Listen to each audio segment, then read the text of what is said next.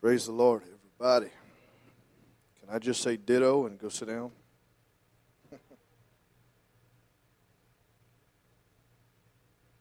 Well, if they said yes, I still wouldn't be able to because I don't feel like God wants me to. And I still feel like we can have some church in here tonight. And I'm sorry you have to listen to me yet again. But I do feel like I've heard from the Lord today. And I want to preach to you what God's put on my heart. Amen. If you've got your Bibles, we're going to go to two passages of Scripture. First one is Nehemiah 13. Second one is 2 Kings chapter number 4. Nehemiah chapter 13 and then 2 Kings chapter 4. As you're turning there, I have to say I can't agree more with what these men have said tonight. I think I'm going to drive my people nuts with references to Africa too much. But Bishop, I can tell you what happened in Africa has stirred this guy up.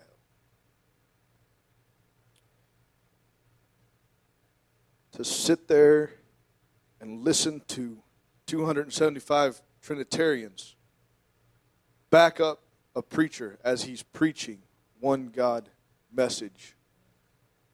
And the anointing fall in that place. Just as strong as it fell the year at Admit that you preached. It was powerful. 53 people we baptized that day. And it wasn't just put them in the water and send them on their way. It was put them in the water and the power of God fall. And to experience that in Africa, I've been doing some soul searching here because I want to see it at my church. Brother Weems, I've got to see revival. And revival, as Bishop said, it doesn't begin when people start showing up that's never been in church before. The bishop's done this before. I've done it at my church. I had my folks, I said, I want you to literally draw an imaginary circle around you. And I told them, I said, within that circle is where the revival in this church is going to begin. And I have preached, and I have preached, and I have preached about seeking God, putting ourselves aside. And I hope that somebody is getting the picture.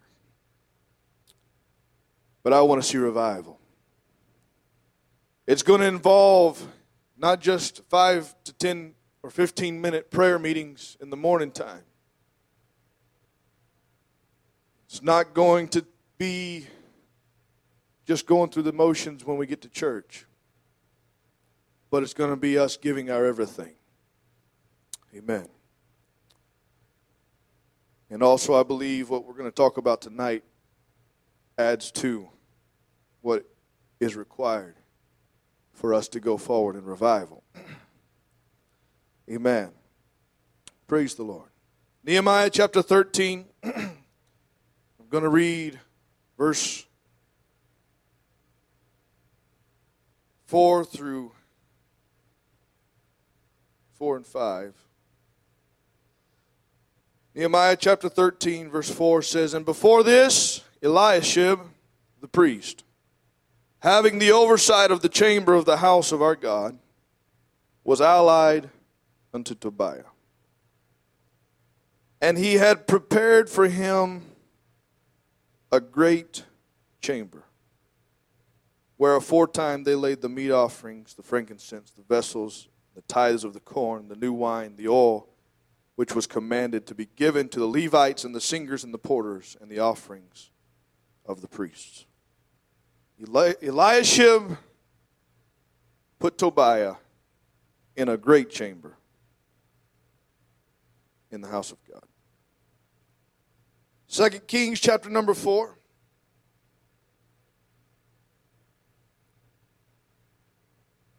just briefly reading through verse 8, from verse 8 to 10. And it fell on a day that Elisha passed to Shunem, where was a great woman. And she constrained him to eat bread, and so it was that as oft as he passed by, he turned in thither to eat bread. And she said to her husband, Behold, now I perceive that this is an holy man of God, which passeth by us continually. Let us make a little chamber, I pray thee, on the wall. And let us set for him there a bed, and a table, and a stool, and a candlestick. And it shall be, when he comes to us, then he shall turn in thither. Can we ask the Lord to meet with us tonight, and let his anointing meet with us today? We need him tonight. Lord, we love you.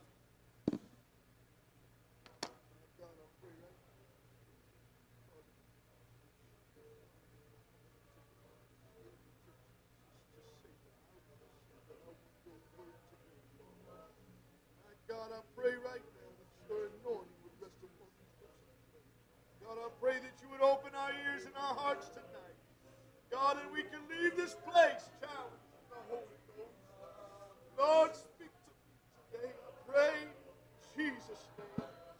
Let's worship the Lord all over this place tonight. Can we do it for just a moment more? Can we worship him? Oh, we love you, Jesus. We exalt your most holy name here tonight, God. You are worthy to receive honor and glory and praise here today. I love you, Jesus. I love you, Jesus. I love you, Jesus.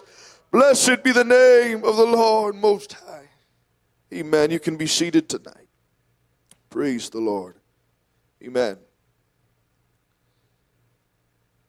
Praise God. Elisha, last time I was here and preached, we built a wall. We read where Elisha was one of the first ones mentioned in chapter 3 on where he built the wall. And we talked about this wall in Nehemiah that they finally built despite the troubles that they saw. And I talked about it for a long time. Didn't finish that message, but some other time we may come back and visit that again. But as I was praying, I began to look at Elisha. Towards the end, I saw something about Elisha that concerned me. And as I began to study chapter 13 in Nehemiah, we see that Elisha, I come to find out, he is related to Tobiah. Tobiah, if you'll recall, was one of the men, one of the ringleaders of those that were trying to intimidate those building the wall, trying to stop the work of God from going forward. I got to looking, and it looks like Tobiah came over with Zerubbabel to build the wall before Nehemiah got there.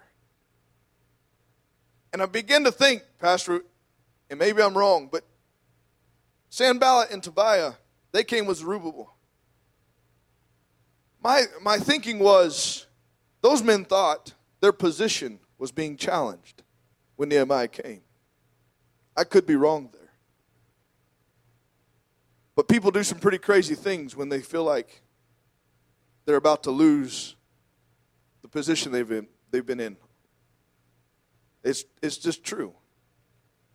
It's happened to me in the workplace. It's happened to me in multiple places. It's just human nature. If you've been in a position for any amount of time, I know many of you can attest to this, and somebody rolls in and they seem like they're steamrolling and they just keep coming up the ranks, before long, yeah, they're probably going to replace you. Unless you start doing something to make yourself stable enough to where they can't take your position. Anyway, that's not what I came to talk about. But Tobiah, he was related to Eliashib. And there, here at the end of Nehemiah we find, Nehemiah chapter 13, verse 6, he said, but in all this time, he said, I was not in Jerusalem, because in the 32nd year of Artaxerxes, king of Babylon, came I unto the king, and after certain days obtained I leave of the king to return back to Jerusalem. Nehemiah said, I had to leave for a little while, fully trusting that Eliashib and those that were in charge would be able to withstand whatever were to come. I don't know how long Nehemiah had been gone. I didn't do the deep study to find that portion out, but just kind of boggles my mind that Tobiah, the one that was causing problems, he was threatening, he was making fun of them, and he was allying with other folks around that region, trying to stop the work that God had sent Nehemiah to do. And Eliashib the high priest somehow, the King James says, allied himself with Tobiah and gave Tobiah a room in the house of God. Kind of threw me for a loop when I realized this. I had never seen it. I was talking to Brother Stewart one day, and he said, have you ever considered this before? It blew my mind. I had never seen it before. I'd read Nehemiah so many times, never thought about this. And Nehemiah comes home from Babylon, and he gets back to Jerusalem, and we find what he finds what Eliashib has done. Nehemiah chapter 13, verses 7 through 9 says, and I came to Jerusalem and understood of the evil that Eliashib did for Tobiah. Which tells me Tobiah hadn't repented. He had just weaseled his way in somehow. And Eliashib, being in charge of the chambers of the house of God, allowed him to stay inside the house of God. The other thing that that stood out to me, and I'm going to move quickly away from this here in just a moment, but I thought about Eliashib. He didn't just give him a chamber in the temple, not just any of them, but he gave them a great chamber, the Bible said, which, as Brother Chad said, was intended to be a storehouse.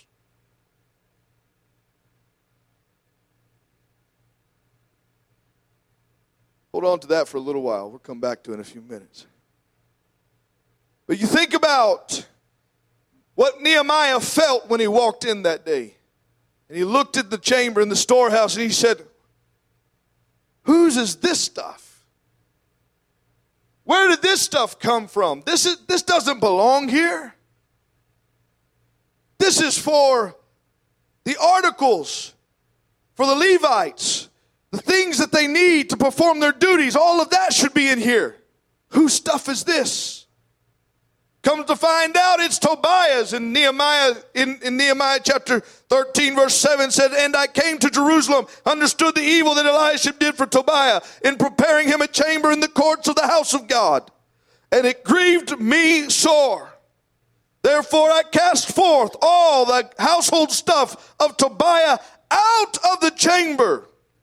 Then I commanded, and they cleansed the chambers, and thither brought I again the vessels of the house of God with the meat offering and the frankincense. Get this picture in your mind.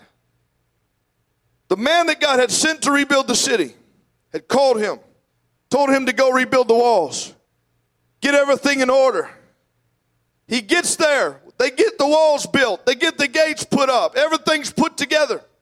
And now he has to go back and report back to King Artaxerxes. And while he's gone, he leaves these men that were so behind him while he was there.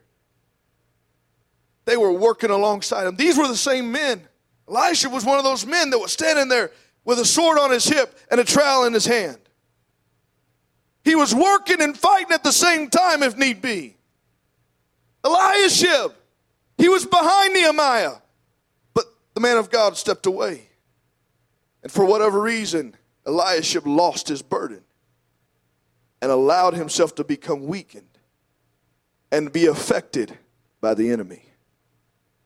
And before Eliashib realized, I have to say, it had to have been a gradual process or something, because I can't imagine that Eliashib, in the state that he was in before in building the wall alongside Nehemiah, all of a sudden decide, hey, I'm going to go completely contrary to the man that God sent to us. And he allowed Tobiah in the house. Amen. Our second text, I read from 2 Kings chapter number 4. Many of us are very familiar with the Shunammite woman. She was a great woman. No, she was not a large woman. It's all right, you can smile. She was a wealthy woman from what I could find. She was one of means, put it that way. She had what she said, carried some weight. Bad choice of words. But she was a woman of importance. Thank you. We'll leave it at that. In fact, Elisha said, do you want me to talk to the king for you? I mean, is there something that I can do for you? She said, no, I have my people. But this woman, all the Bible tells us is that she saw Elisha passing back and forth. And at one point in time, she constrained him. She went out and beckoned him to come in and eat with them. And from that point on, from what I can tell in the scripture, it became a common occurrence. When he came in the area, he stopped by the Shunammite's house and ate dinner with her and her family and spent time with them. And at some point, she realized, hey, this isn't just another average Joe coming by the house. This guy, there's something different about him. I perceive that he's a man of God. And so she decided, from her perception, she decided, I'm going to go talk to my husband and we're going to build a chamber for the man of God on the side of our house. So that when he comes by, he doesn't just stop and eat with us, but he can stop, he can rest, he can stay as many days as he wants to. That's his room. We're not going to touch it except for maybe to make sure it's clean and make sure he has what he needs in there. That's the man of God's room. She said, I'm going to make a room, a chamber for him. And so they did. She made a room for God to work.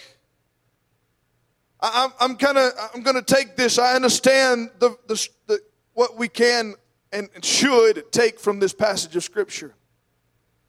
And I'll say it outright. The man of God, you need to make a room in your life for the man of God. I'll say it again. You need to make a room in your heart for the man of God. So when he comes to the pulpit, he can come on in at will and say, all right, hey, I feel there's probably something not so right here. You with me tonight? Unlike Eliashib, when the man of God left, he said, hey, enemy, why don't you come on in here? Man of God's not around. He ain't going to know anything.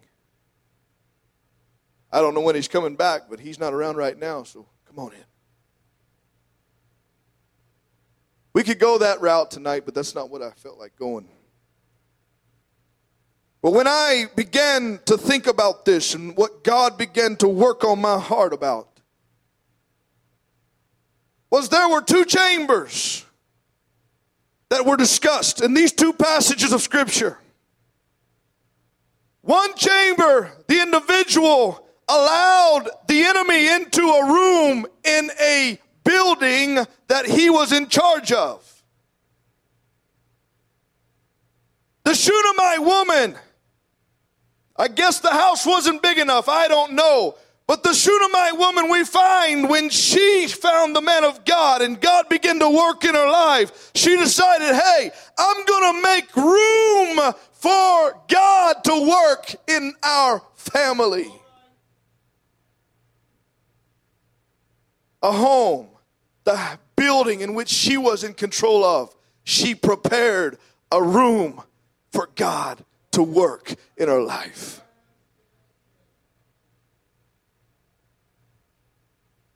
She had to spend some money. I don't know how many of you have been through a construction project before. A room addition on the house. They've got to dig the footers. They got to put in the wall if you're putting the basement in. And they got to do all the extra work. That makes a mess in the yard. So she had to go through a time where her house was disoriented. Those crazy sheetrock guys were dragging sheetrock dust all through the house. She had to constantly be cleaning up after them. If you ever seen any or been around where sheetrock work's being done, you have to dust every single day. And if you're paranoid kind of person, you have to do it 5 or 6 times a day. Because it's messy. But she was willing to do whatever it took to allow God into her life and to affect her world. You riding with me tonight? I know I'm going slow. I don't know if I'm going to get much faster tonight. But I want to deliver what I feel like God's got on my heart. Amen. Because of what this woman had done, I said it a moment ago, Elisha told Gehazi, he said, I want you to go to her and I want you to ask her, what is it that you need from me or from God? What is it that you need? Is there anything that I can do for you? Can I go speak to the king on your behalf?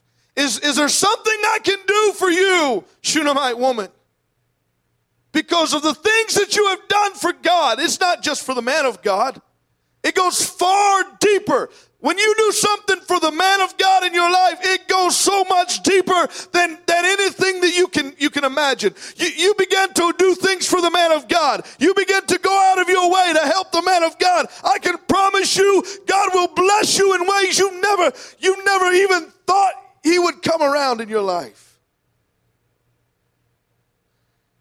I'm preaching from experience. I am.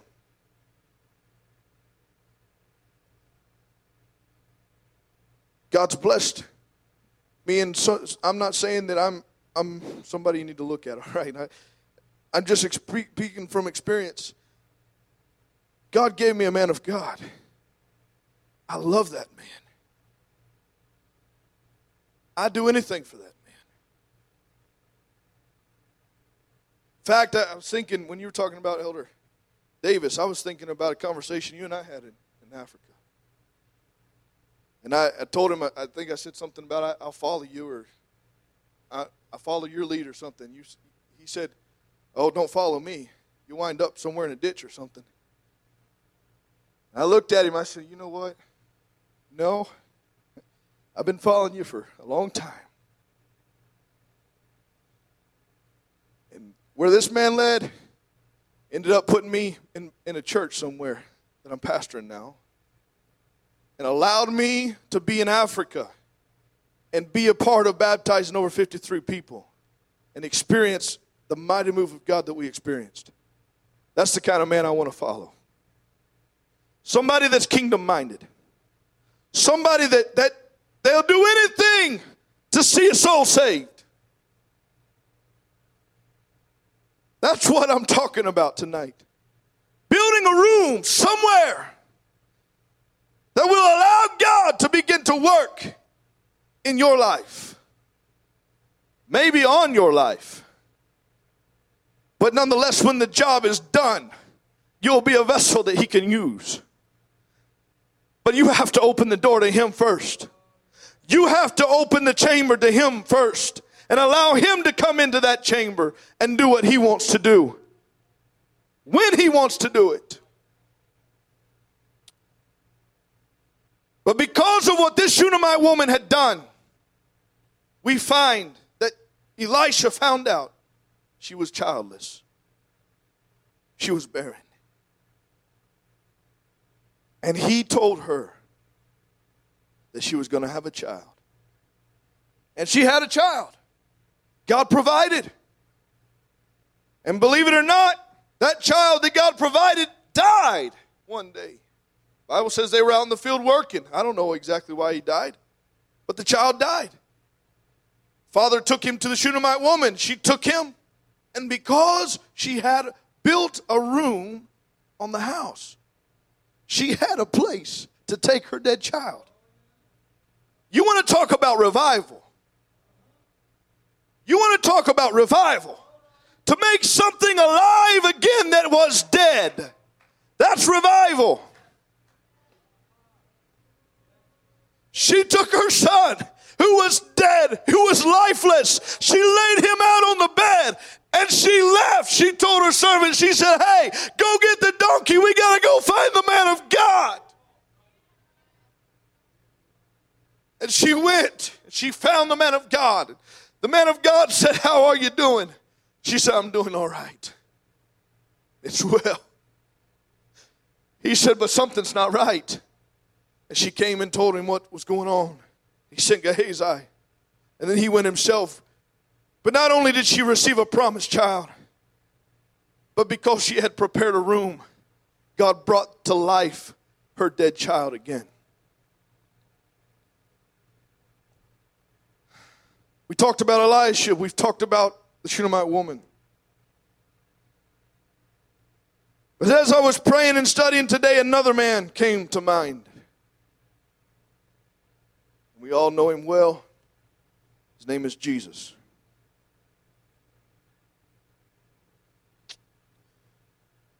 Many of us know the story of how Jesus came to Jerusalem as he knew he was going to be crucified. He went to the temple. And when he got to the temple, he saw something that turned his insides. I can imagine Nehemiah felt the way that Jesus did when he walked in the temple, arriving back from Babylon, and saw Tobiah's junk in that room. I know I would have walked in. Whose junk is this, guys? I don't know if I would have been able to contain myself, Brother Hilton. You've seen me get upset.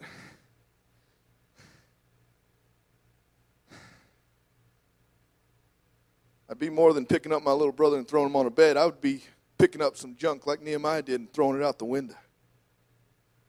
Probably be burning that junk. That's Tobiah's stuff. I don't care. It was where it don't belong. It was defiling a place that it shouldn't have been in. Oh. We can't allow things in the church. We can't allow things in our lives that can defile us like the enemy tried to do to the house of God in Nehemiah. There's no telling what kind of damage he could have done from the inside. But Nehemiah said, hey, I'm not putting up with this junk. We're getting this man out of here. We're putting back in this room what belongs in this room. We have a job to do. We have the law to keep. And God has commanded that this room hold the things that are holy. And Jesus walked into the temple in Jerusalem, and he walks in and he sees people sitting sitting around with their tables. They had their cages of doves. They had their sheep.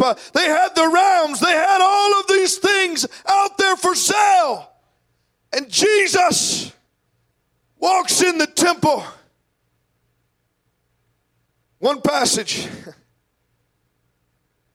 I assume he saw it before he got there, because he went and he made himself a cat of nine tails, a whip. And he walked into that temple and he drove those people out of there. And I had a discussion with a man on the job one day. He said, you know, God is love. So yeah, you're right. God is love. That's exactly right. You can find throughout Scripture where the Bible describes him as such. He said, and so love isn't going to ever get angry.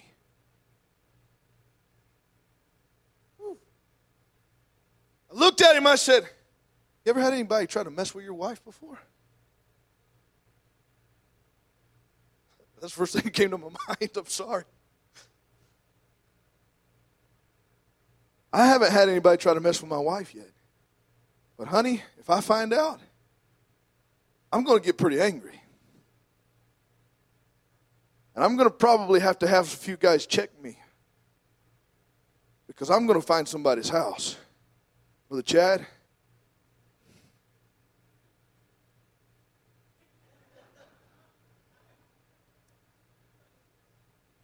No, I wouldn't.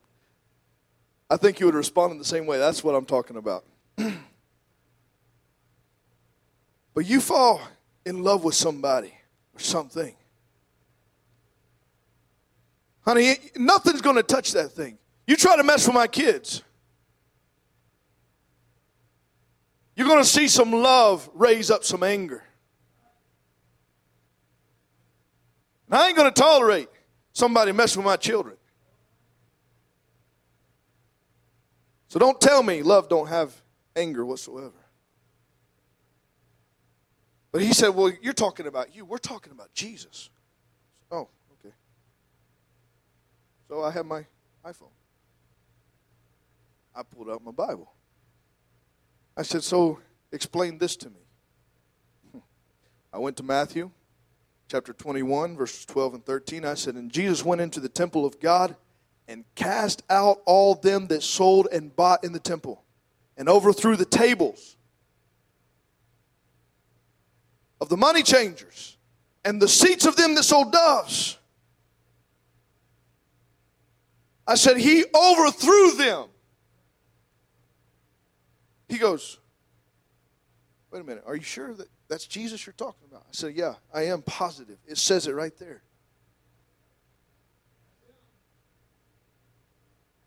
That's what Matthew said. I believe Matthew, because this is the Bible. It's just as relevant as John 3:16. Jesus got angry. And he told him, get out of here. He didn't just say, hey guys, you shouldn't be in here doing this. You know, I think you need to just go. Will you please leave? No, I'm not going to do it. But you flip over those tables. Ah! Get out of here, boys. What are you doing here? I've already done this once before. What are you doing back here? I remember you from 3 years ago. When I started my ministry, you guys were in here. I've been out doing the work of God. I come back to the house of God, and here you are again. What in the world do you think you're doing? Get out of here. He drives them out of the house of God. He began to clean out the chamber of the house of God. The main room where they're selling things. I don't know exactly where they were, but he began to clean it out and say, you ain't supposed to be here. Not doing this junk.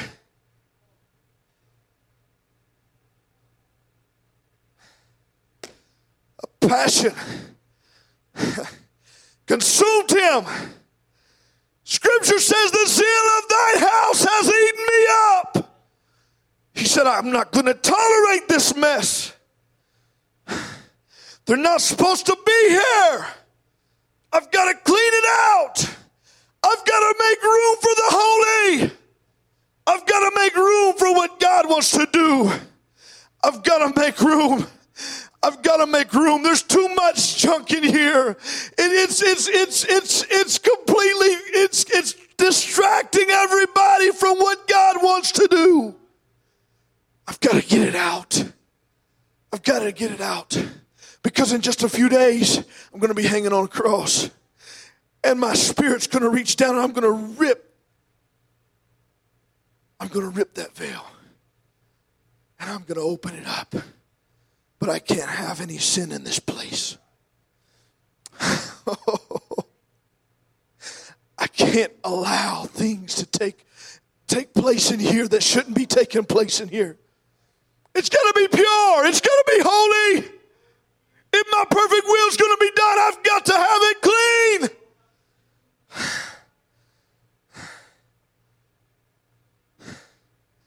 You know, as I read through it, we read verses 21, chapter 21, verses 12 and 13 of Matthew. Pastor, as I got to verse 14, I realized something.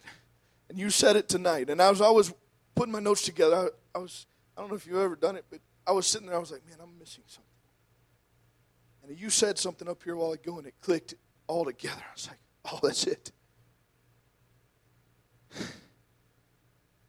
The Bible says that after Jesus cleansed the temple, and he drove out the sinners from in the house of God, and he cleaned out the chamber that had been built just to serve the Lord, for the priests to be able to do their ministry as the law had called.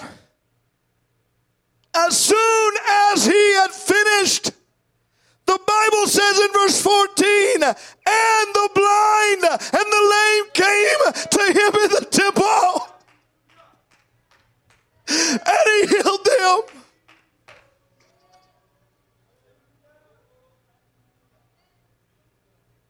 Sounds like revival to me. Sounds like revival to me. But that wasn't all that happened. Because in verse 15, I almost left this out, but I began to look at it and I said, oh, I can't. In verse 15, it talks about how the chief priests and the scribes saw all the wonderful things that he had done. And the children crying in the temple and saying, Hosanna! Hosanna to the Son of David! Say, what does that have to do with anything? Well, God began to perform miracles after the house of God was cleaned out. But they were talking tonight, and I kept on remembering. I'll never forget it. We didn't get halfway through the first song on a Sunday morning, and all of a sudden the power of God fell in this sanctuary. The musicians couldn't play. The singers couldn't sing. The preacher couldn't say a word. All we did was fall on our face and worship God. And it wasn't just the adults that were doing it. But I remember us, the children. As the children that were fussing and running around and being crazy, they all stopped. Some of them began to pray. But the rest of the young ones, they began to sit around in reverence as to what the Lord was doing. But if you remember, if you were there, that came, it was almost 3 solid months we were meeting here. 5, 6 o'clock in the morning. We weren't leaving until 11, 12 o'clock in the afternoon, in the midday. I don't know how many times I was late for work during those few months. I get to work and my voice is gone. I can't talk. This is when I worked at Chick-fil-A. I remember those days with Hilton. And yesterday, if you'll let me, Just for a few more minutes. I'm not going to be much longer. I'm about where I want to be. Yesterday, we had our first church social at our place. And there's a couple ladies been coming on Sunday mornings. There's an older lady. She's 79 years old. Brother Nick, we began to talk yesterday. And she began to talk to me about what it was like in the Korean church that she was a part of that began in Kansas City. She said, I was one of 10 people that began that church. She said, and we grew and we grew. She said, but she calls me pastor all the time. She said, Pastor, she said, I want you to know, we didn't knock a lot of doors. She said, but what we did, she said, Pastor, we would schedule revivals. And she said, what we knew was revival was the people would take off almost a month at a time from work. She said we would break it up so that they wouldn't lose their jobs. But she said those that could take off, they would take off a full entire week of work. And she said on Monday morning, we would show up at the church and we start praying at 8 o'clock in the morning. And she said, Pastor, I prayed until after midnight, many of those nights. She looked at me, she said, Pastor, I never was able to do it. She said, but there were some people in those prayer meetings that fasted from Monday at 8 in the morning until Friday. I said, no food, no water? She said, no food, no water. I said, that's physically impossible. She said, they did it. I said, that had to have been God. I don't know if these people had the whole truth or not. I don't know. But as she was talking inside my heart, I wanted to start breaking out a weep and say, God, why can't we do that anymore? When it's hard for us when an evangelist comes on a Thursday, Friday, and Saturday, it's hard for us to make it to church on time. Maybe not even make it at all on one of those nights. But there was a time where people were hungry and they desired a deep move of God. And all she was talking to me, I could hear that man's voice in my head from Africa. Deeper! Deeper! Deeper! Deeper!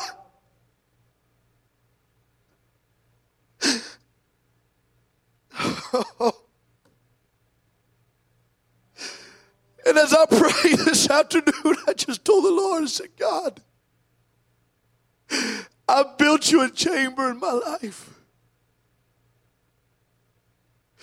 And I stand here before you, an humble man, tonight and say, look, I have allowed too many things to distract me and to clutter up the chamber of my life. And I came to preach to some people. What does your chamber look like right now?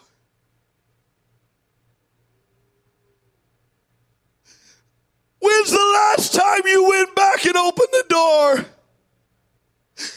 and walked in and said, oh, it's okay. I think the Lord would feel comfortable in here.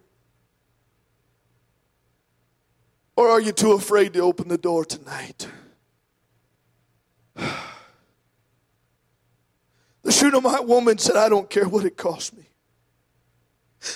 I've got to build a chamber. I've got to make it. Because I need the move of God in my life.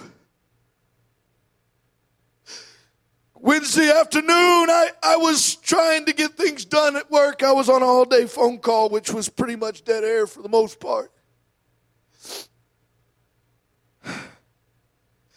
I decided I wanted to go on to the website, and I do this often, and I try to grab some of the latest messages that have been preached around. I'm behind on pastors. I'm one of those guys, I can't just jump in the middle of a series of lessons. I want to know what was started. So I'm behind on all of the lessons, but I saw Brother Merriman's message from Sunday night.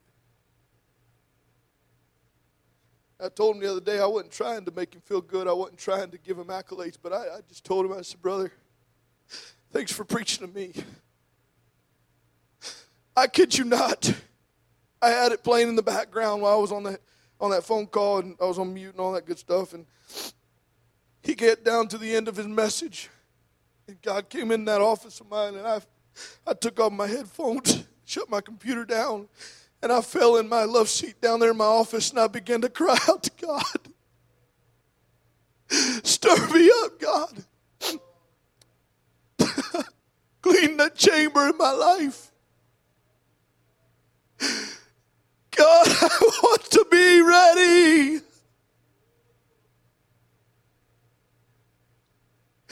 God, I want to see the blinded eyes open. I want to see the miracles.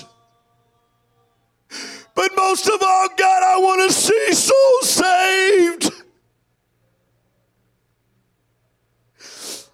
And according to what I can find in the scripture, according to the Shunammite, and according to what happened in the temple after Jesus cleansed it, and what happened in Jerusalem after they cleansed out the temple and got everything in order,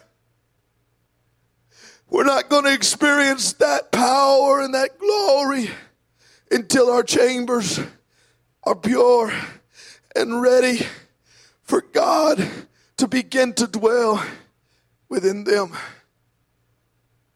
I hope you're hearing my heart tonight.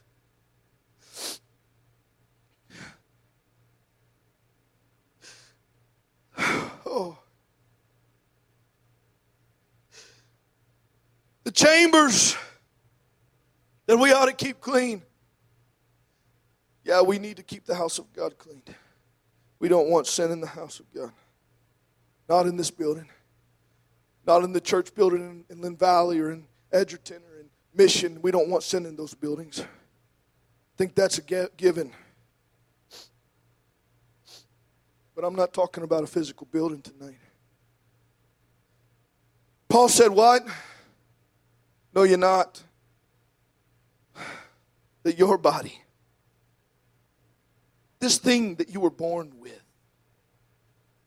that you have to get up and look at in the mirror. For some, unfortunately, for some, I don't know. It's unfortunate for me. But this flesh, this body that God has given me,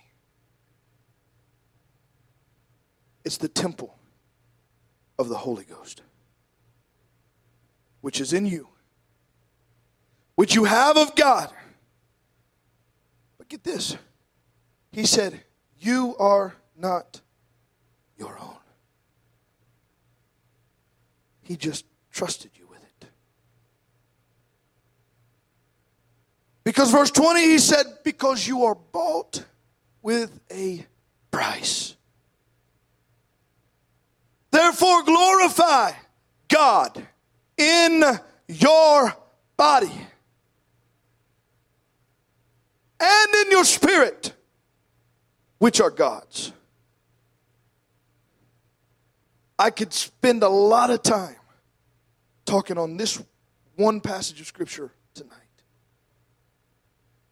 But I just wanted to pull it out to remind you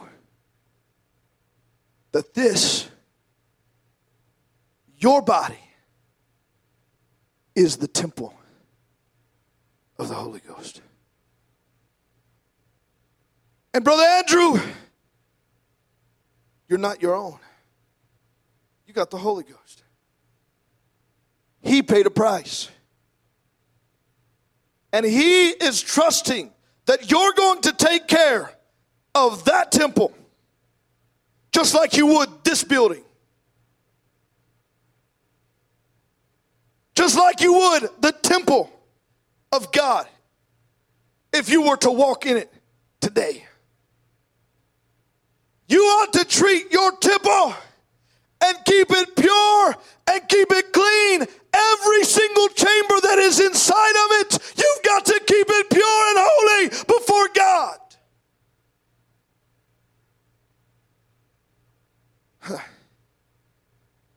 Finally, I beseech you, brethren, by the mercies of God, that you do what? Present your what? Oh, come on. Present your body a living sacrifice, holy, not WHOLLY, but HOLEY. L-E-Y. Oh my goodness. HOLY. Sorry, Sister Desiree. I did graduate, but it was ACE. Holy. Holy. I said holy. Are you with me tonight? Holy. Acceptable unto God. But Paul said that's just your reasonable service. It's what's expected of you to make sure that your temple is clean.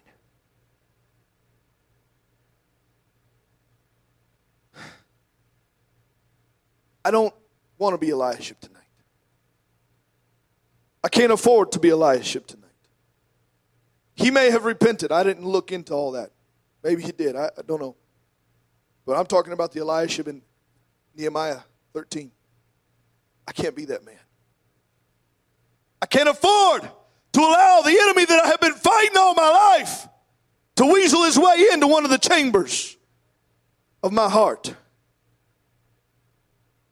Because this is the temple that he's put me in charge of.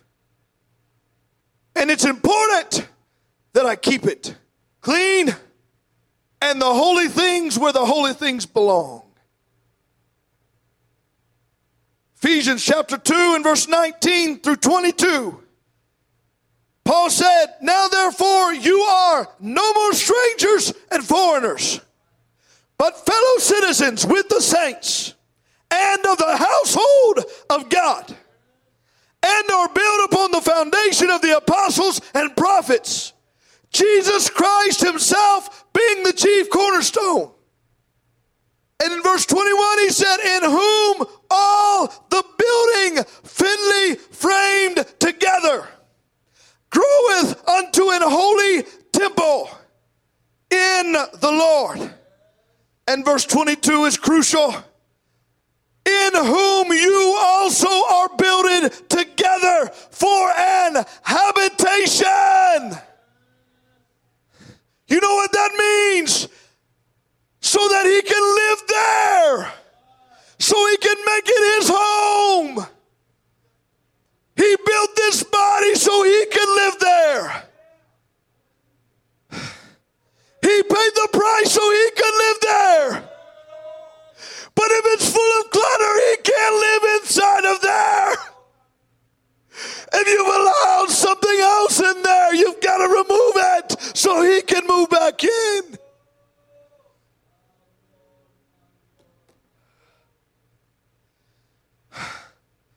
I'm here tonight to tell you, we've got to do whatever it takes,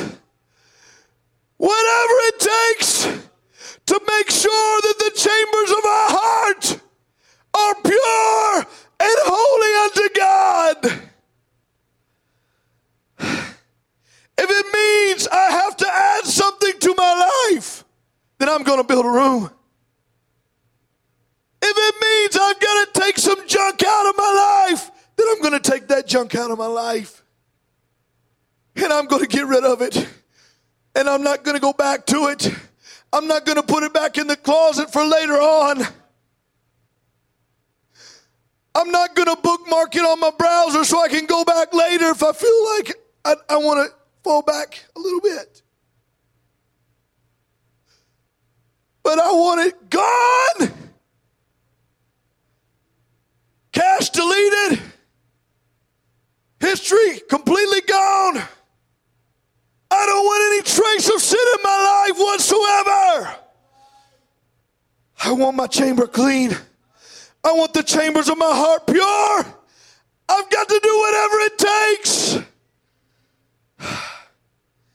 Because he paid the price. You know what I've been realizing as I study the scripture is Brother Goff, he desires to live inside of me more than I really want him to live inside of me. His love bids me come more than I desire to draw close to him.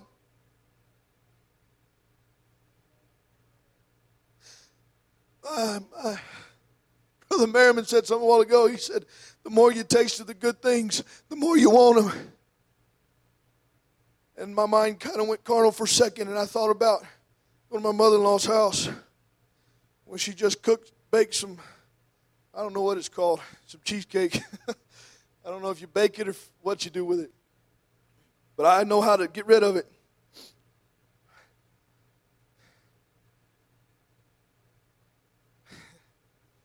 Sorry.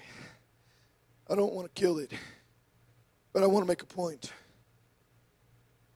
She asked me if I want some more after my first or second slice.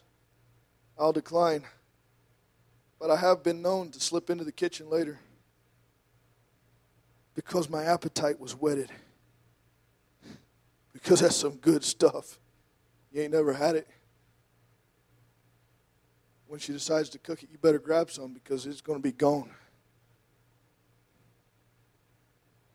If it's not just between me and Pastor, it's going to go fast.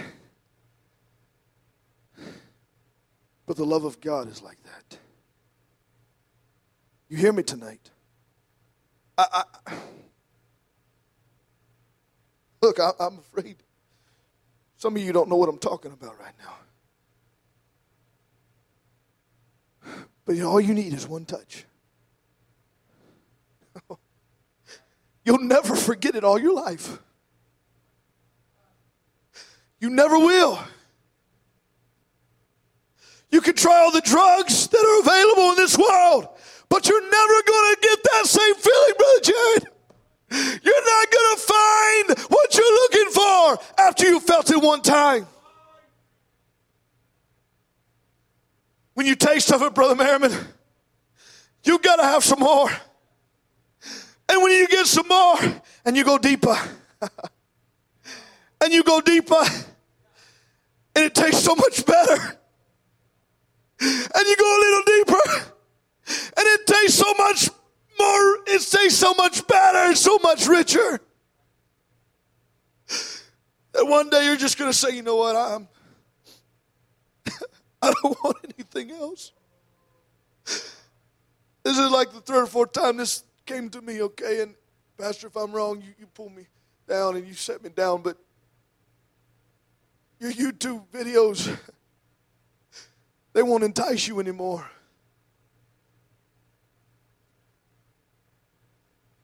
Yeah, I've been down that road before.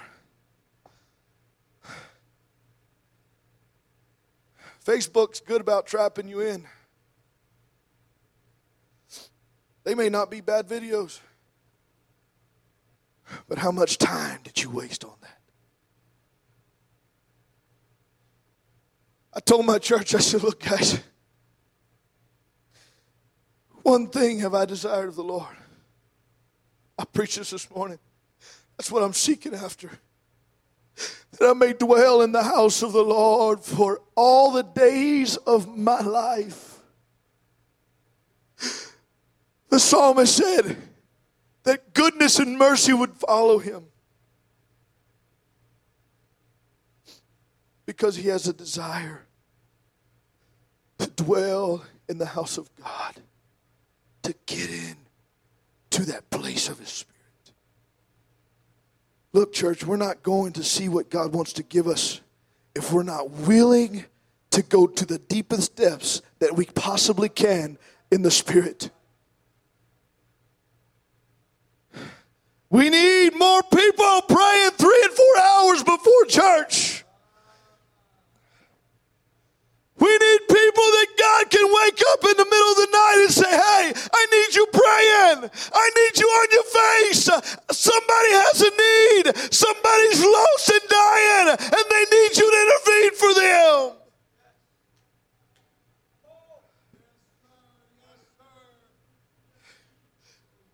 When's the last time? And I'm preaching to myself. I know 2 or 3 hours ain't a lot of sleep.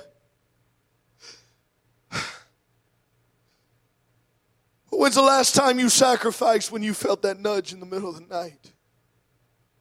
He came knocking. Hey, I need you for a minute. I need you to cry out. I prayed over the last few weeks, God, I want you to wake me.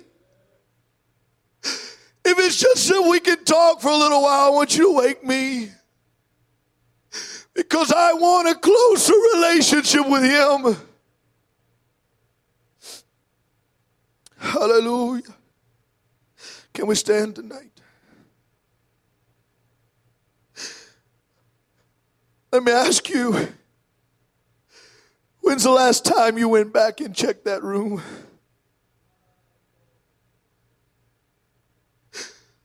Are you scared too? I've been there. But I can promise you this. Once you let the Lord in there and He helps you clean it out, it's going to be so much better.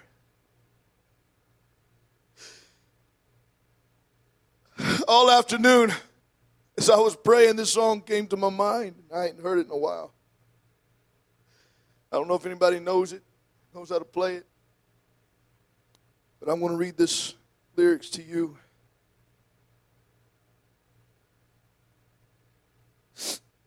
He said, my heart is like a house. One day I let my Savior in. There are many rooms where we would visit now and then. But then one day, He saw the door. And I knew that day had come too soon. I said, Jesus, I'm not ready for us to visit in that room.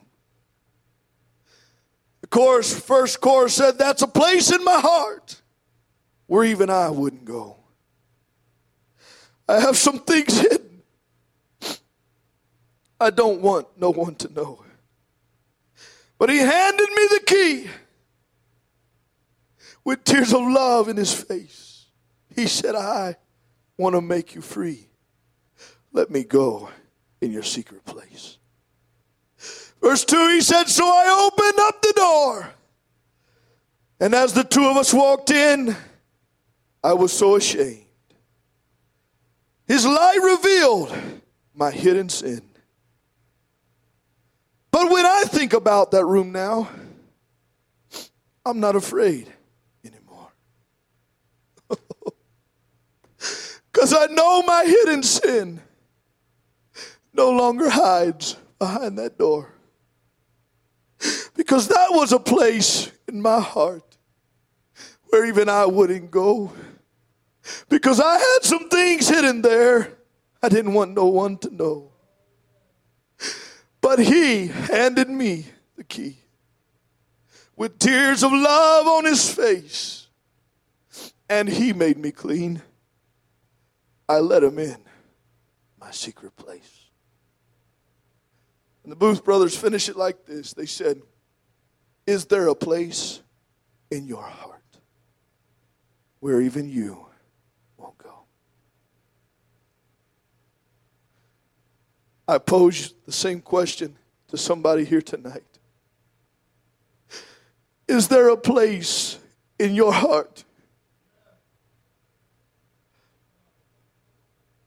Is there a place in your heart that you won't go to? Will you let Him in? Look, He's going to hand you the key. You have to open the door. He's not going to break the door down. Is there a place you won't go? Is there a chamber that you need to clean out tonight? I don't know who I'm talking about to tonight. If it's just me, then I'm going to go find me a place to pray. But I can tell you, I believe it with all the fiber of my being that I am talking to some more than someone tonight, more than just one in this place. Is there something that you need to lay on the altar before God?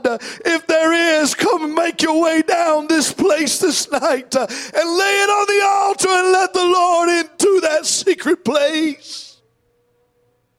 Oh, come on, let's respond to the Holy Ghost bidding you come tonight. It may not be some horrible sin. It may just be a small distraction. But anything that will stop the move of God will destroy your soul. I'm asking you, let's search out, let's reach out to heaven tonight. Let's call upon the Lord this evening. That's it. Let's talk to him.